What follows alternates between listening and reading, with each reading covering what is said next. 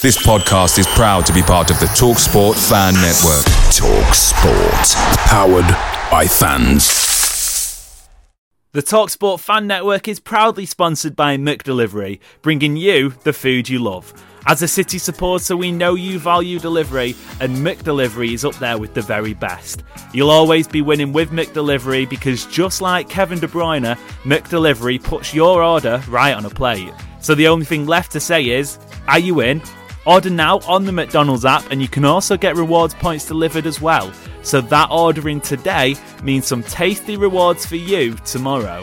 Only via the app at participating restaurants, 18 plus, rewards registration required, points only on menu items, delivery fee and terms apply. See mcdonalds.com. The TalkSport Fan Network is proudly teaming up with Free for Mental Health Awareness Week this year. As football fans, we often pride ourselves on knowing everything, from which substitution can turn the game around to the quickest route home to beat the crowds. However, when it comes to discussing feelings with our friends, we might not always feel as confident. That's why we're here to equip you with the right tools so you can reach out to those who can help. If your mates are struggling, let them know that the Samaritans are free to call on 116 123. That's 116 123. They are there to listen without judgment or pressure, 24/7, 365 days of the year. Let's all take a moment to talk more than football. He is a genuinely funny fellow. He's just a fucking weirdo. Check his hard drive. Check his hard drive. That's class, that. In Context City Report podcast. It's a good job I can get to do this. Oh, you've already muted yourself. Fantastic. In the end, 11 wins in a row turns into 12 matches unbeaten for City.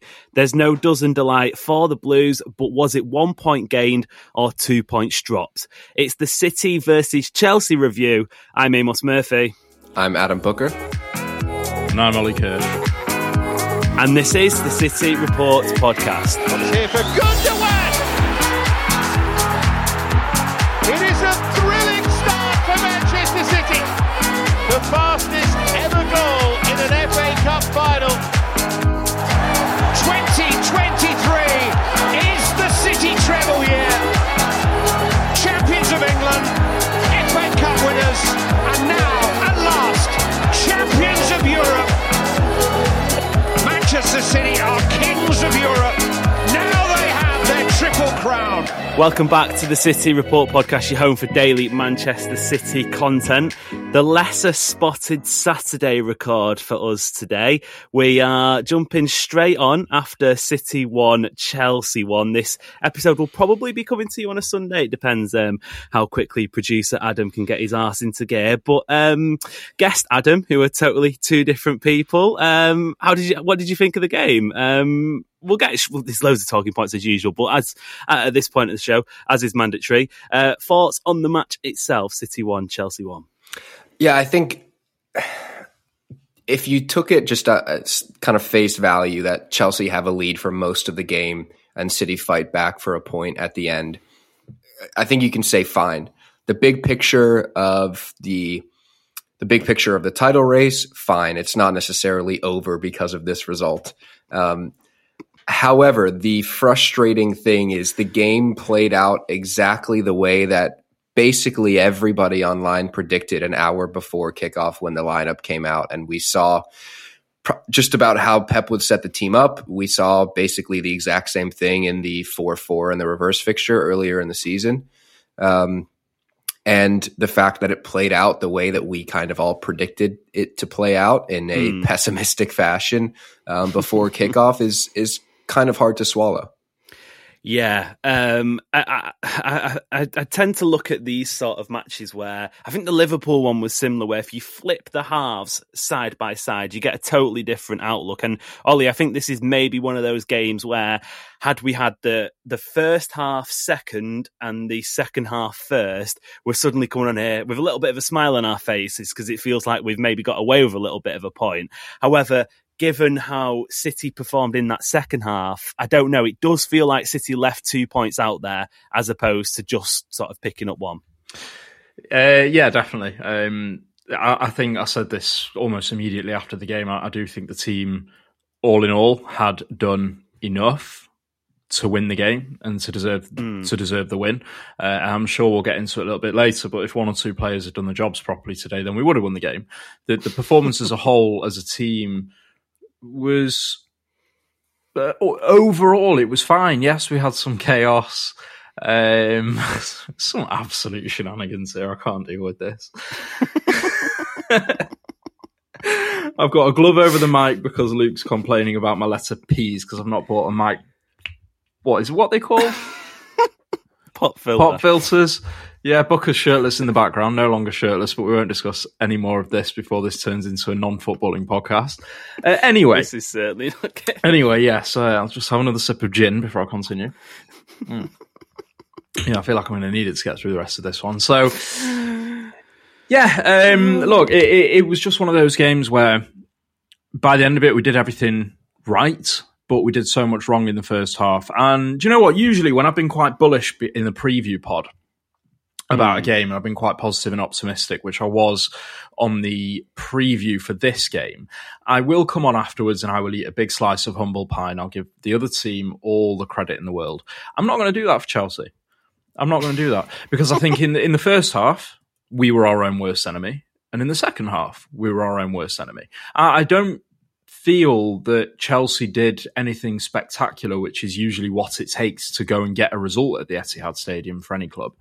I don't feel that they played out their skin. Yeah. I don't feel that they turned up a different team to the one that's been so up and down this season. I think it was all on us today.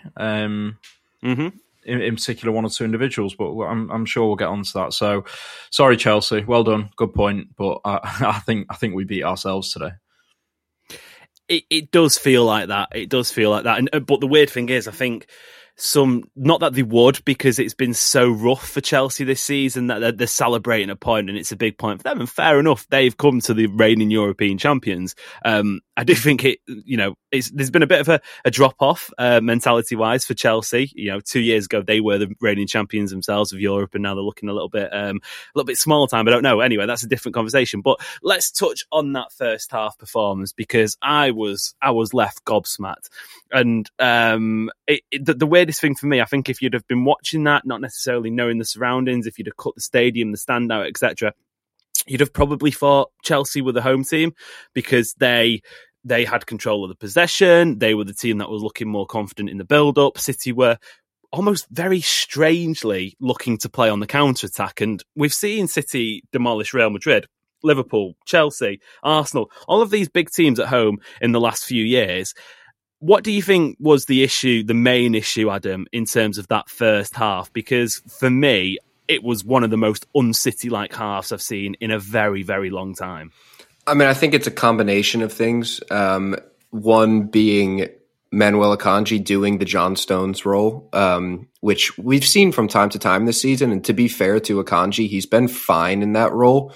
But in a game where you've got kind of these little needly players like Caicedo and Enzo Fernandez and players like that, and Gallagher kind of running around, I want somebody a bit more composed in there. And John Stones is far more composed in that role than Manuel Akanji.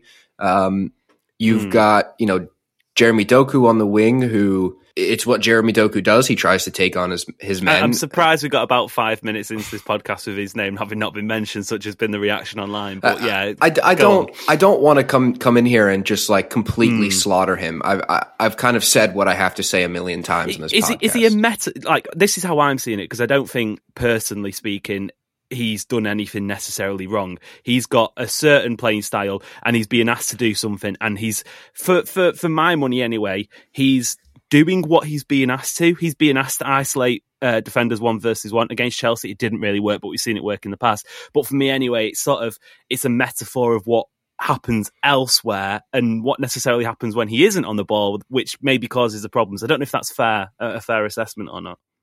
Yeah, I think it's, like I said, it's a combination of a number of things. I think it doesn't help that next to him in the midfield is Julian Alvarez, and maybe not somebody like Bernardo Silva or, even a Mateo Kovacic or somebody like that can put their foot on the ball a bit more and be, a bit more of a tempo setter. That felt like it was left to Rodri solely. And, Rodri is Rodri. He's kind of 8.5, 7 out of 10 every single game, hardly puts a foot wrong, and that's great. But I think it was just a combination of things that went against City. And look, I don't necessarily think it's all on Jeremy Doku. I think Jeremy Doku is who he is. He's not going to change. I think if you're to blame anybody for Jeremy Doku in that game, it's Pep Guardiola for putting him into a situation that was detrimental to how City were going to deal with Chelsea. And look, we saw it 3 or 4 months ago. We went to Stamford Bridge. We played a similar lineup, but I think only had 2 changes from this one. And Chelsea posted 4 on City. You know, the definition of insanity is doing the same thing over and over and expecting different results. We all know that Pep is fucking insane already, but it's a bit annoying. I just want to interject here on Doku. You're confusing me because you pronounce it differently as American. You say Doku, right? And for us over here, it's Doku. It's Dot and Doku. Do. Yeah. Dooku, Count Dooku. For Doku, I think he is going to change. I think he's got all the raw technical abilities required to be great. He's got all the raw technical abilities required to be somebody that can seamlessly slot into this team and play how Pep wants him to play. But it's not, you're right in the sense that it's not going to change overnight. We're not going to put him on the pitch, say, hey, Jeremy, just a bit of ball retention today, please. That's not going to happen. It's going to take a year or 2 of conditioning, as we've seen with so many players.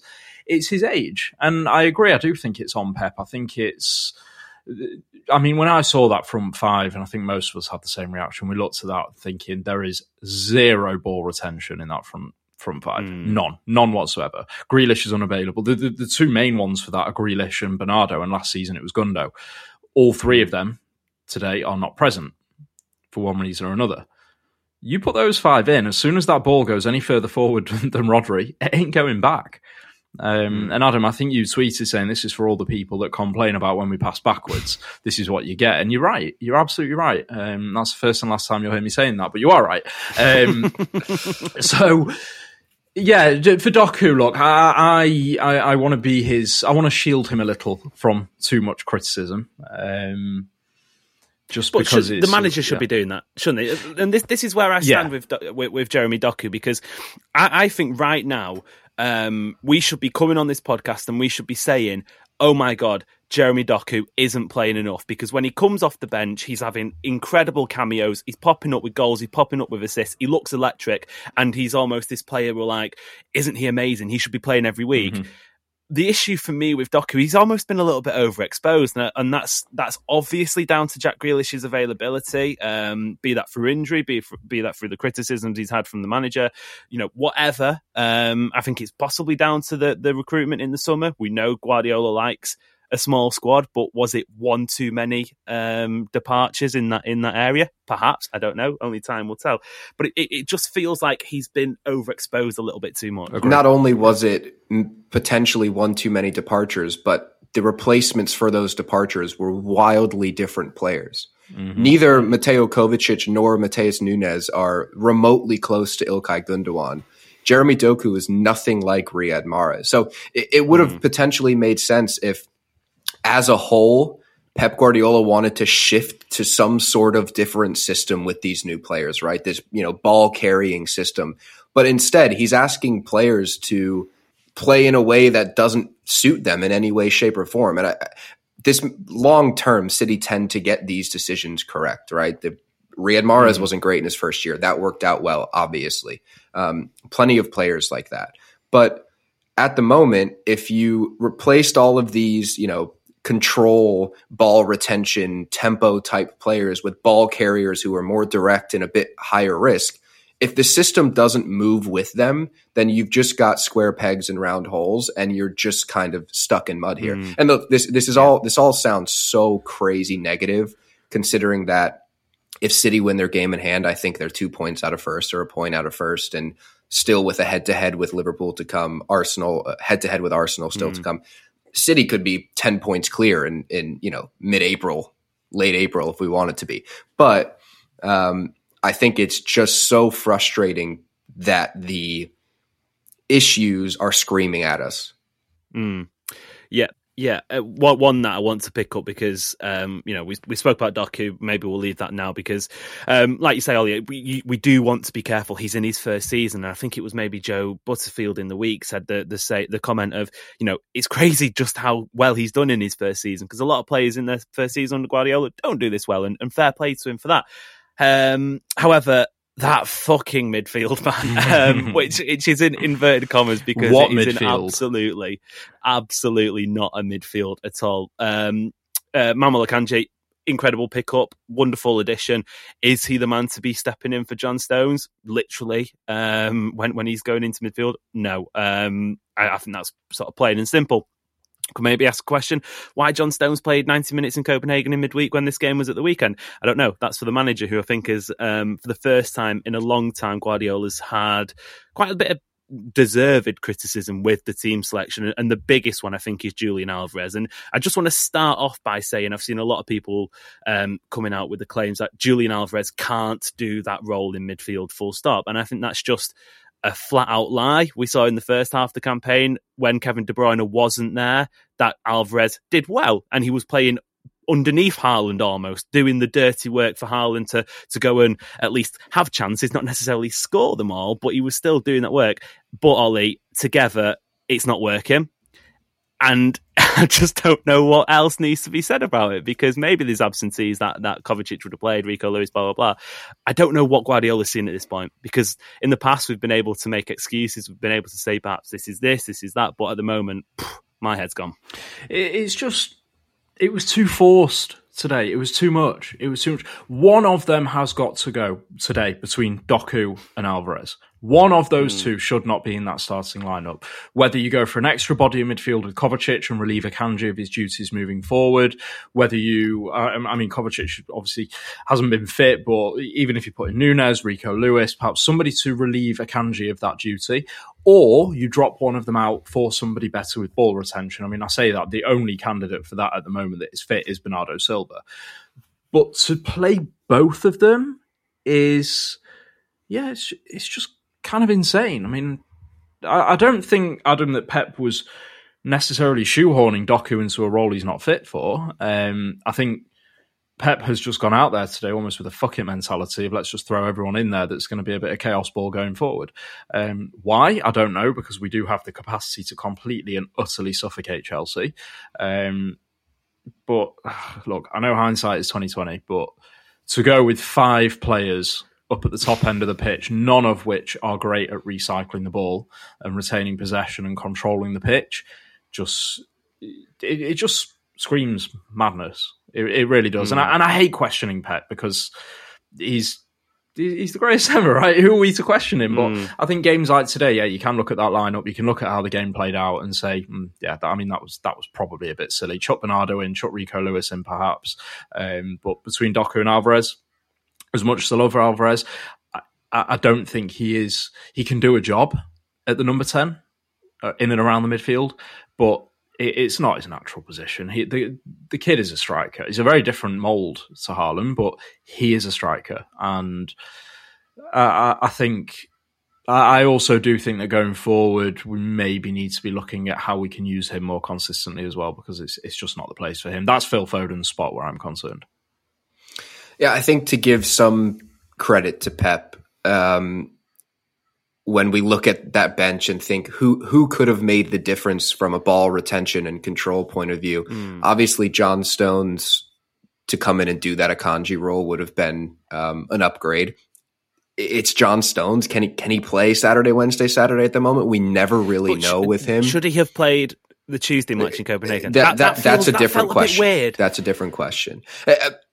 That's another thing that is so maddening about this is that game against Copenhagen was the first time this whole season we saw that treble winning lineup, where we saw that front 5 of Grealish, Bernardo, Foden, De Bruyne, Haaland, Rodri behind them. You've got, control from the wings, and you've got the guile and the, direct from Haaland and De Bruyne in midfield. Well, obviously Haaland at striker, but that's what's so frustrating is we had the recipe. We had it all right in front of us a mere 72 hours ago. And then we revert back to this kind of chaos that has not served City well at any point this season. And like I said, to give some credit to Pep, how fit was Bernardo Silva? We saw him take a pretty nasty knock in the Copenhagen game. He had a big old hole in his sock and a big bruise on his ankle. Maybe he wasn't fit to play 90, but I guess he was fit to play 25 or 30. So I don't know. I'm kind of at a loss with what the thinking was here. Other than potentially the better options just weren't fit enough. Oh, Amos, I'm going to pull rank here. I'm going to ask you, because we're all very focused on who we maybe could have played instead. Yeah. Now, when we spoke on the preview show, I mentioned Alvarez playing right wing potentially. You said, it's not really his place. He's not been there for years. Fine, okay. But one of the areas we ran into trouble a lot and that caused some of the counter-attacks in the first half was when we lost the ball through the middle of the pitch. Deep through the middle of the pitch. Mm-hmm. Would it have benefited us, instead of making a change to the starting lineup in terms of personnel, having Foden in those tight pockets in the middle and Alvarez out wide instead? Could we have kept the same personnel, switched those two players, and maybe seen a bit of a different result? I think so. It's interesting you say that. I've watched copious amounts of Julian Alvarez play football. I'm convinced my sleeping pattern is fucked up because of the amount of times I stayed up watching him play when he was at River Plate. He isn't a right winger, but it's interesting you say that because I don't know how often it was picked up on TV, how often it was picked up in the ground, but for chunks of the first half in particular, maybe even the second half, De Bruyne went out wide, and Kevin De Bruyne was the guy almost the furthest out on the right hand side, and it was clear that it was just a bit too clunky in that midfield, and I think that's the issue, that when you have De Bruyne, Alvarez and Foden in there, because, okay, take Doku out of the equation, he's a touchline hugger, that's great, you've got your width, you could just maybe ask for a little bit more. But with those three players, we know they want to drift inside. Even if you have Alvarez as a right winger, he's not a touchline winger, he's not a beat the man, he's going to want to come inside as well. Phil Foden's, that's been his entire career. When he has been a winger, he's been a sort of a drift inside, and obviously Kevin De Bruyne, you want him in those pockets, you don't necessarily want him out wide, and it just felt like one too many, and I don't know necessarily if it was a personnel problem because, look, like you say, Adam, the bench was stretched. My issue with this, though, is when you look at, and Guardiola is not famous for making substitutions at the best of times, so who knows if he would have maybe turned to the bench, but I just feel like maybe if you have a Julian Alvarez coming off the bench, it's something different. If you have a Doku coming off the bench, he's going up against tired legs and the defence hasn't necessarily worked him out. Are you going to drop Foden? Absolutely not. I think you could maybe, and I'll leave this as the last point before we go for the break, because I do want to touch on some of the good things in the second half, but maybe it was one of those games where you leave De Bruyne on the bench and he comes on and he has that sort of incredible atmosphere uplift that he had against Everton. At the moment, I just think it's too clunky in that midfield, and one of them has to drop. I'll leave that one with you. The City Report podcast does not endorse this call to leave De Bruyne on the bench against Chelsea. It worked wonders last week against Everton. It worked absolute wonders last week. I just want to say, I mean, could there not have been just a change in instruction then? There was a stretch for like 10 minutes in that second half where every single time City got the ball in the attacking half, it would get to Nathan Ake. It would get to Jeremy Doku. He tried to take on Malo Gusto. He would either not beat Malo Gusto, or if he did, Axel Disasi would come in and smash him to bits, and it would go out for a corner, or he'd lose the ball and it would go the other way, whatever. Could there not be a change in instruction if we're seeing this 10-minute period where it's just not working? Could there not be a shout from the bench to say, hey, do something different, get the ball around to Foden, or whatever it may be? But he did in the second half. When we were chasing that winner, he did, and it was just going back to Ake. The creativity down that side of the pitch was appalling. Like, genuinely, every time it went over to our side, I'm over in the Colin Bell, and so we had Doku and Ake down our side. And we're pushing for a winner. It was just going back and forth between them. Doku was taking a couple of steps forward, hesitating, looking back. There's Ake, give it back to Ake. Ake moves it around, goes back to that right side was where the danger was, between Foden, between De Bruyne, between Bernardo. That left side, even when he did try and switch it up, Adam, it was painful, man. It was so painful. Doku was getting no joy running at the defence, and when he did look back, Ake, as good as he is, finding that last ball is not his game. That was a tough watch. That was a tough watch. Yeah, I do wonder if maybe Jeremy Doku could have been the guy to go on the right-hand side instead, just even for 5 minutes to see if there was something different. But look, we will call it there for part one, because I do want to speak about the second half, because it was a marked improvement. Listeners, stay exactly where you are. We'll be back, hopefully, with some more smiles on our faces for part two. Away days are great, but there's nothing quite like playing at home. The Etihad Stadium really is wonderful at this time of the season, and the same goes for McDelivery. Maximise your home ground advantage with McDelivery. Order now on the McDonald's app. At participating restaurants, 18 plus, serving times, delivery fee and terms apply. See mcdonalds.com. The TalkSport Fan Network is proudly teaming up with Free for Mental Health Awareness Week this year. As football fans, we often pride ourselves on knowing everything, from which substitution can turn the game around to the quickest route home to beat the crowds. However, when it comes to discussing feelings with our friends, we might not always feel as confident. That's why we're here to equip you with the right tools so you can reach out to those who can help. If your mates are struggling, let them know that the Samaritans are free to call on 116 123. That's 116 123. They are there to listen without judgment or pressure, 24/7, 365 days of the year. Let's all take a moment to talk more than football. Welcome back to the City Report podcast, your home for daily Manchester City content. First episode of the week. We will have 5 with you, but as mentioned at the top, this is likely coming out on Sunday, mainly because we have another match on Tuesday. So just giving you listeners a little bit more time to divulge in our tasty review. Right, okay, second half, there was an improvement. Adam, I'm caught in two minds. I don't know if it was because the Chelsea goal that arrived in the first half sort of made their mind up for them in the second half. They were going to have to drop deep, or it was City with a rocket up their arse, as we've seen multiple times already this season in the second half, having trailed or struggled in the first period. Probably in the end, a bit of both. I don't know if you noticed any major changes, but it was certainly better. I mean, I don't think there was necessarily any systemic changes. There wasn't many systemic changes you could make with that lineup and with what was a pretty stretched bench. I think it's a combination of both. I think Chelsea kind of sunk into their own half a bit naturally, probably in anticipation for the impending wave of pressure that was going to come, and that allowed the wave of pressure to come. And look, we are 20 something minutes into this, and it's been kind of a negative shit show, but Erling Haaland takes a few chances. It's a completely different game. You could say the same thing for Chelsea going the other way. They probably could have had 3 or 4 in that first half, because that City midfield and back four was total Swiss cheese every time Chelsea would break. It's not far off from being, one of those famous comebacks that City are now weirdly known for.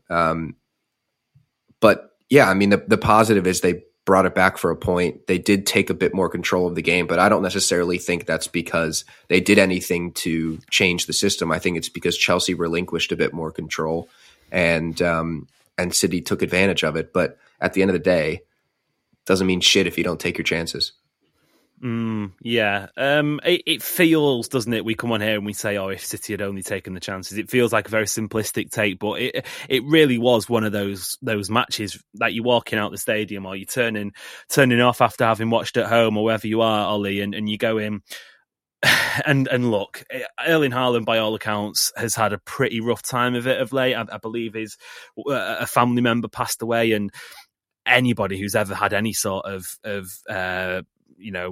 death in the family, etc., will know the toll it takes, and it's remarkable that he's even turning up to play professional football. So we send him all the best, but at the same time, the sort of player he is, and we saw it so often last season, he isn't getting involved in the build-up. He, in almost a weird way, makes City worse. If you, as a football team, you can understand what I mean there. They don't play as attractive football when he's in the team, but at the same time, he makes them better because he pops up with so many goals.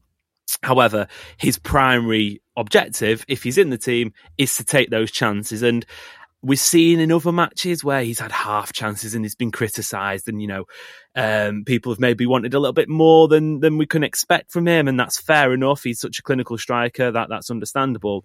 But in this game against Chelsea, there's probably 3 that I wouldn't necessarily call sitters, but they are chances that a player of his quality has to be taken in a game like that. This is it. You can excuse Haaland's lack of involvement in any given game because he's prone to doing what he's the best in the world at, which is finishing the chances as and when they do come. But on those days when he doesn't finish his chances, which are few and far between, that's when you've got a problem player. That's when you've got somebody who is contributing 0 value on the pitch. And what actually shocked me the most today was that there were a number of balls that went across the 6-yard box that he wasn't even on the end of, never mind missing the chance. And it's funny because I was thinking about the amount of times we saw those balls when we were playing that false 9 system go across the box a couple of years back. And every time that had happened, I'd turn to my dad and say, imagine if we had Haaland in this team now. He'd be on the end of every single one of these. And today it was like... Are you now saying, imagine we had Raheem Sterling or Gabriel Jesus? Today it was just like, it's mad. He didn't fulfill any. I'm so gutted, really, to see a performance like that from him. Go on, tell the listeners how you described him immediately post match in. I think it was Georgios Samaras. Yeah, yeah. What was the chant? Haaland is Samaras. Haaland is Samaras. No, it's but that's he failed to get involved in the game. Looking at the FOTMOB start, he had the least touches, 27 of any outfield player to play 90 minutes. We're used to that. We can excuse that. That's fine. That's Haaland. That happens very often when he's the player that takes the least touches. I think there have been games in the past where he's taken less touches than Ederson. So we can excuse that, not a problem. But as I said, the problem is that when he's, number one, not getting on the end of half the balls coming across into the danger area, and number two, when he is getting on the end of them, he ain't finishing them. This is a man who is known for massively outscoring his XG. That's probably the best statistical measure of a striker we've got, right? The XG is how many times the average player finishes that chance, and he always outperforms. Today he got 1.5 XG, 1.58 XG. And didn't finish anything. A number of big chances, 2 shots on target, 5 shots off target. Really, really frustrating, Now, I'm not going to go too hard on him. Number one, of course, as you mentioned, he's had some personal issues and maybe his head isn't 100% in it. And number two, that these performances are rare from Haaland. But these are big games. Man. And these are the games when we need him. So my prevailing feeling by the end of the game was the team, as a team, had in the end done enough to come out with a win. We'd created enough chances. We'd packed up enough XG. We'd done well enough dealing with the counter-attacks. But, big but, Walker let us down with the goal we conceded. He saw Raheem Sterling way too late. I don't know where the hell Walker's head was at. And number two was Erling Haaland, just failing to finish the chances that were put on a plate for him. So, yeah, that's the frustration. I do think... I think you could excuse people for boiling this game down to we did enough in the end, but Haaland didn't do his job and Walker didn't do his job. I know it's harsh. I know there are others on the pitch you can criticise, but they were the big two for me today. So, yeah, hopefully we won't see too many more of those. Interesting, because my sort of overall prevailing thought was, first of all, I'd take the point because at half-time I didn't think it was coming at all, but I personally, the way I look at it, I can excuse one or two sort of bad performances, especially when it's Erling Haaland. I think Kyle Walker's a different conversation because I think we've maybe had a conversation or two about him already this season. But my overall thought was something just, especially that first half, just felt wrong and needed a change. Adam, sticking with Erling Haaland, only two. This is from Squacker. Only 2 Man City players have had 9+ shots and failed to score in a Premier League game in the last 8 seasons. Sergio Aguero versus Man United in 2017. Erling Haaland versus Chelsea in 2024. It has to go down as one of those games, right? You're not going to come on here and give a Goldbridge rant. Haaland's dusted. Højlund's better. Get Nunes in. Sell Nicholas Jackson. How about him? We could get him. He'd be a better striker. Look, it happens, doesn't it? And especially given those sort of personal problems he's had, you can understand why his head maybe wouldn't be in football right now. I guess you could maybe ask a question: should he have played? I don't know. He just said he would. He was ready to, and he would have wanted to put it to the side. But as Ollie mentioned, a lot of the time with Erling Haaland, what makes him great is when he's crashing that 6-yard box. But there was a number of times today where a cutback would come in or a cross, and he's either static or he's made the run too early or gone to the back post or whatever it might be. It was just an off day, I think. Well, you could also say that the people trying to pick him out with the crosses were inaccurate. Possibly, yeah. But yeah, I'm not going to go on a Goldbridge rant. It's Erling Haaland. The thing that always separates the good from the great strikers is every striker has a game or a month or 2 months like this, but what separates the good one from the great ones is how they bounce back from it and the mentality to always be ready for the next chance, and one of them will eventually go in. City have had their fair share of confidence players and players that have their ups and downs, like your Raheem Sterling and Gabriel Jesus, and Erling Haaland isn't one of those players. I don't necessarily think he's going to walk away from this game and say, that's the end of my season. I'm not scoring for 3 or 4 weeks now. He's going to look ahead to the next game and think, I'll probably score 3 there. And he probably will. So, no, look, if he does that, if he has that kind of game on quote unquote, the big stage 3 or 4 times in a month, I'll start to worry. But at the moment, as long as he's there getting on the end of those crosses, and obviously we mentioned there were some that maybe he could have done better to get on the end of, but as long as he's there and racking up the XG and getting on the end of these chances, they're going to start to go in eventually. And who knows, he may have another, game like Leipzig where he puts in 5 in one night and, 4 the next day or whatever. So yeah, I'm not, Erling Haaland is far on the bottom of my list of reasons why I'm worried about City after that 90 minutes. Yeah, it is frustrating in those matches. You do kind of need him. That's why the money was paid. But I'm almost certain in saying between now and the end of the season, he'll win City matches. Hey, look, he won City a match last weekend when it looked like City could have played forever and not score. Final talking point, I do want to just point out a absolute massive save. It's probably not worth a segment, but Ederson at 1-0 almost kept City in the game. That's a gigantic save given the criticism he had in the week, obviously on this show as well. So fair play Ederson. But do those saves really matter if he came out of his goal once? Exactly. Alisson's better. Ollie, penalty chat. What a surprise. It's divided opinion. It's, first of all, I had absolutely no chance of trying to decipher what was going on. It was at the opposite end of the stadium to me. The frustrating part is just the game stopping for a minute and it's saying VAR check penalty, and as soon as it comes up on the big screen, the referee's waving no, and it's just I still hate it. I'd still scrap it tomorrow. I'd get rid of VAR tomorrow anyway. I've been left in 2 minds about this. I'll let you take the lead, but it hits Levi Colwell's arm. That's indisputable. Should City have had a penalty for it, though? Yeah, I think it was a pen. I wasn't sure at the time. One of the biggest indicators for me always is the players' reactions. That's number one. The players were beside themselves at the time. I wasn't sure. Similar to you, I didn't have a great view of it. But since I've seen that replay, you tweeted it a little bit earlier, so for viewers, head to Amos's. It's the reverse angle, isn't it? That is probably the most damning. Yeah. I look at that and I'm watching it again right now as I'm speaking. I think that is a pen. It's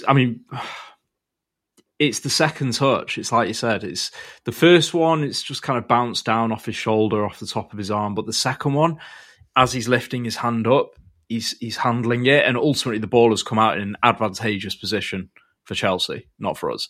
So, yeah, but it is one of those. I know what's going to happen here. There'll be an extremely similar incident somewhere in the Premier League in the next 4 weeks. VAR will look at it and give a pen. and there'll be uproar on City Twitter. Justified, by the way, justified. But it just feels like, despite what other fans seem to say, it just feels like we have quite a few of those. I'm thinking about Grealish's handball as well against United. Was it last season in the Cup? The FA Cup final, wasn't it? Yeah, in the Cup. And then we saw something similar near the beginning of this season and it wasn't given. It's the inconsistent. I like VAR. Because I just don't like the idea of blatant human errors completely fucking up a game. And VAR should be a defensive barrier against that if it was consistent. The problem is the major problem here is the consistency. There is no bigger incident to bring up than the Rashford one with the offside last season. It's the consistency that kills me. So if they said, yeah, it's not a penalty, fine. But in 4 weeks, 3 weeks, 2 weeks, 6 weeks, if they come across an extremely similar incident, are they going to say not a penalty? We don't know. That's the problem. Nobody's got confidence in its consistency. I find it pretty difficult to compare different circumstances to one another. It's different ref, different game. Especially if you're looking at Jack Grealish last season to something that happened this season, it's just, you can't compare those things, I don't think. However, I don't necessarily feel like this was blatant human error. I think it's fine that they went and looked at it and didn't give it. I don't think it's necessarily egregious to not give it. Had they given it, I probably would have said, yeah, that's a pen. It's funny because on the US broadcast, when they were showing the replays of it, the co-commentator, I think it was Lee Dixon, was just basically like, yep, that's a pen. They'll give it 100%. And then they don't give it. The whistles for full time. They go to the studio. On the studio broadcast, it was split right down the middle. Half of the people said it wasn't a pen. Half of the people said it was. So I think, it's one of those calls that maybe we'll talk about for a little bit, but it wasn't given. Fine. I'm fine with that. Yeah, I don't think anyone, myself included, is losing any sleep over it. And it's certainly not the reason why City didn't take 3 points. In fact, would you have trusted Erling Haaland to step up and score it, given the game he was having? Yes, albeit with his head more so, less so his feet. But I think, was it Leeds last year? He handed a penalty away. I think he gave it to Ilkay Gundogan, maybe. But was the game at 2-0? He gave it to Gundogan. Gundogan missed it. Leeds went down the other end and scored. And Pep was fuming about it, I'm pretty sure. So yeah, I would imagine he doesn't do that again. But Erling Haaland spoke about the reason he did it, and he said it was all about feeling. And I think if you're stepping up to take a penalty and you're not confident you're going to score, you're going to miss it. And he's a guy who sort of, funnily enough, runs on vibes and milk and Minecraft and all the other sort of interests he has. What I would say to Erling Haaland in that situation is, did you watch the last 4 fucking years? you in a bad mood is still better than everybody that's come before you. It's just City and penalties anyway. We didn't get it. Maybe we were spared the frustration of missing a penalty. I think that's probably what would have topped that entire performance off. But guys, it was good to jump on. It was good to chat. Listeners, I hope you enjoyed it. Ollie Kirsch, thank you very much. Thank you. And to the listeners that have mentioned about me getting a pop filter and saying the letters P and B, I've just ordered one as we are speaking. So there you go. Oh my God, I feel complete. That is made up for the performance. Many of you might have seen the football journalist that went viral this week for having what looked like an orange peel on the end of his mic as a pop filter. It was definitely just an orange pop filter, but I don't know what's worse, the orange peel as a pop filter or this dirty glove that Ollie has on his mic at the moment. Quite literally a gardening glove that I've got stuck on him. I don't want to know what that's doing in a drawer in your office. We will leave that up to the imagination of the listeners, of which, guys, we will see you later on this week, a match on Tuesday for hopefully City to shake off the cobwebs of this result. But if you enjoyed it, leave a rating, leave a review as always. But until next time, we'll see you later. Make sure you're geared up for Man City's end of season run-in with McDelivery. Great food delivered right to your door. By using McDelivery, you won't miss a moment of City's crucial run-in, and just like Kevin De Bruyne, they deliver your order exactly where you want it. Order McDelivery now on the McDonald's app. Are you in? At participating restaurants only, 18 and plus, serving times, delivery fee and terms apply. See mcdonalds.com. The TalkSport Fan Network is proudly teaming up with Free for Mental Health Awareness Week this year. We understand that the journey as a supporter isn't always smooth sailing, but rest assured you're not alone. There's a vast network of fellow fans who share your passion and may be experiencing similar challenges. Honesty is key in any relationship. If your friend asks you how you are feeling, tell them honestly. If you're going through a difficult time, let them know. Opening up about how you are feeling can really make a difference. After all, they are your mates for a reason. Let's all take a moment to talk more than football. This podcast is proud to be part of the TalkSport Fan Network. TalkSport. Powered by fans.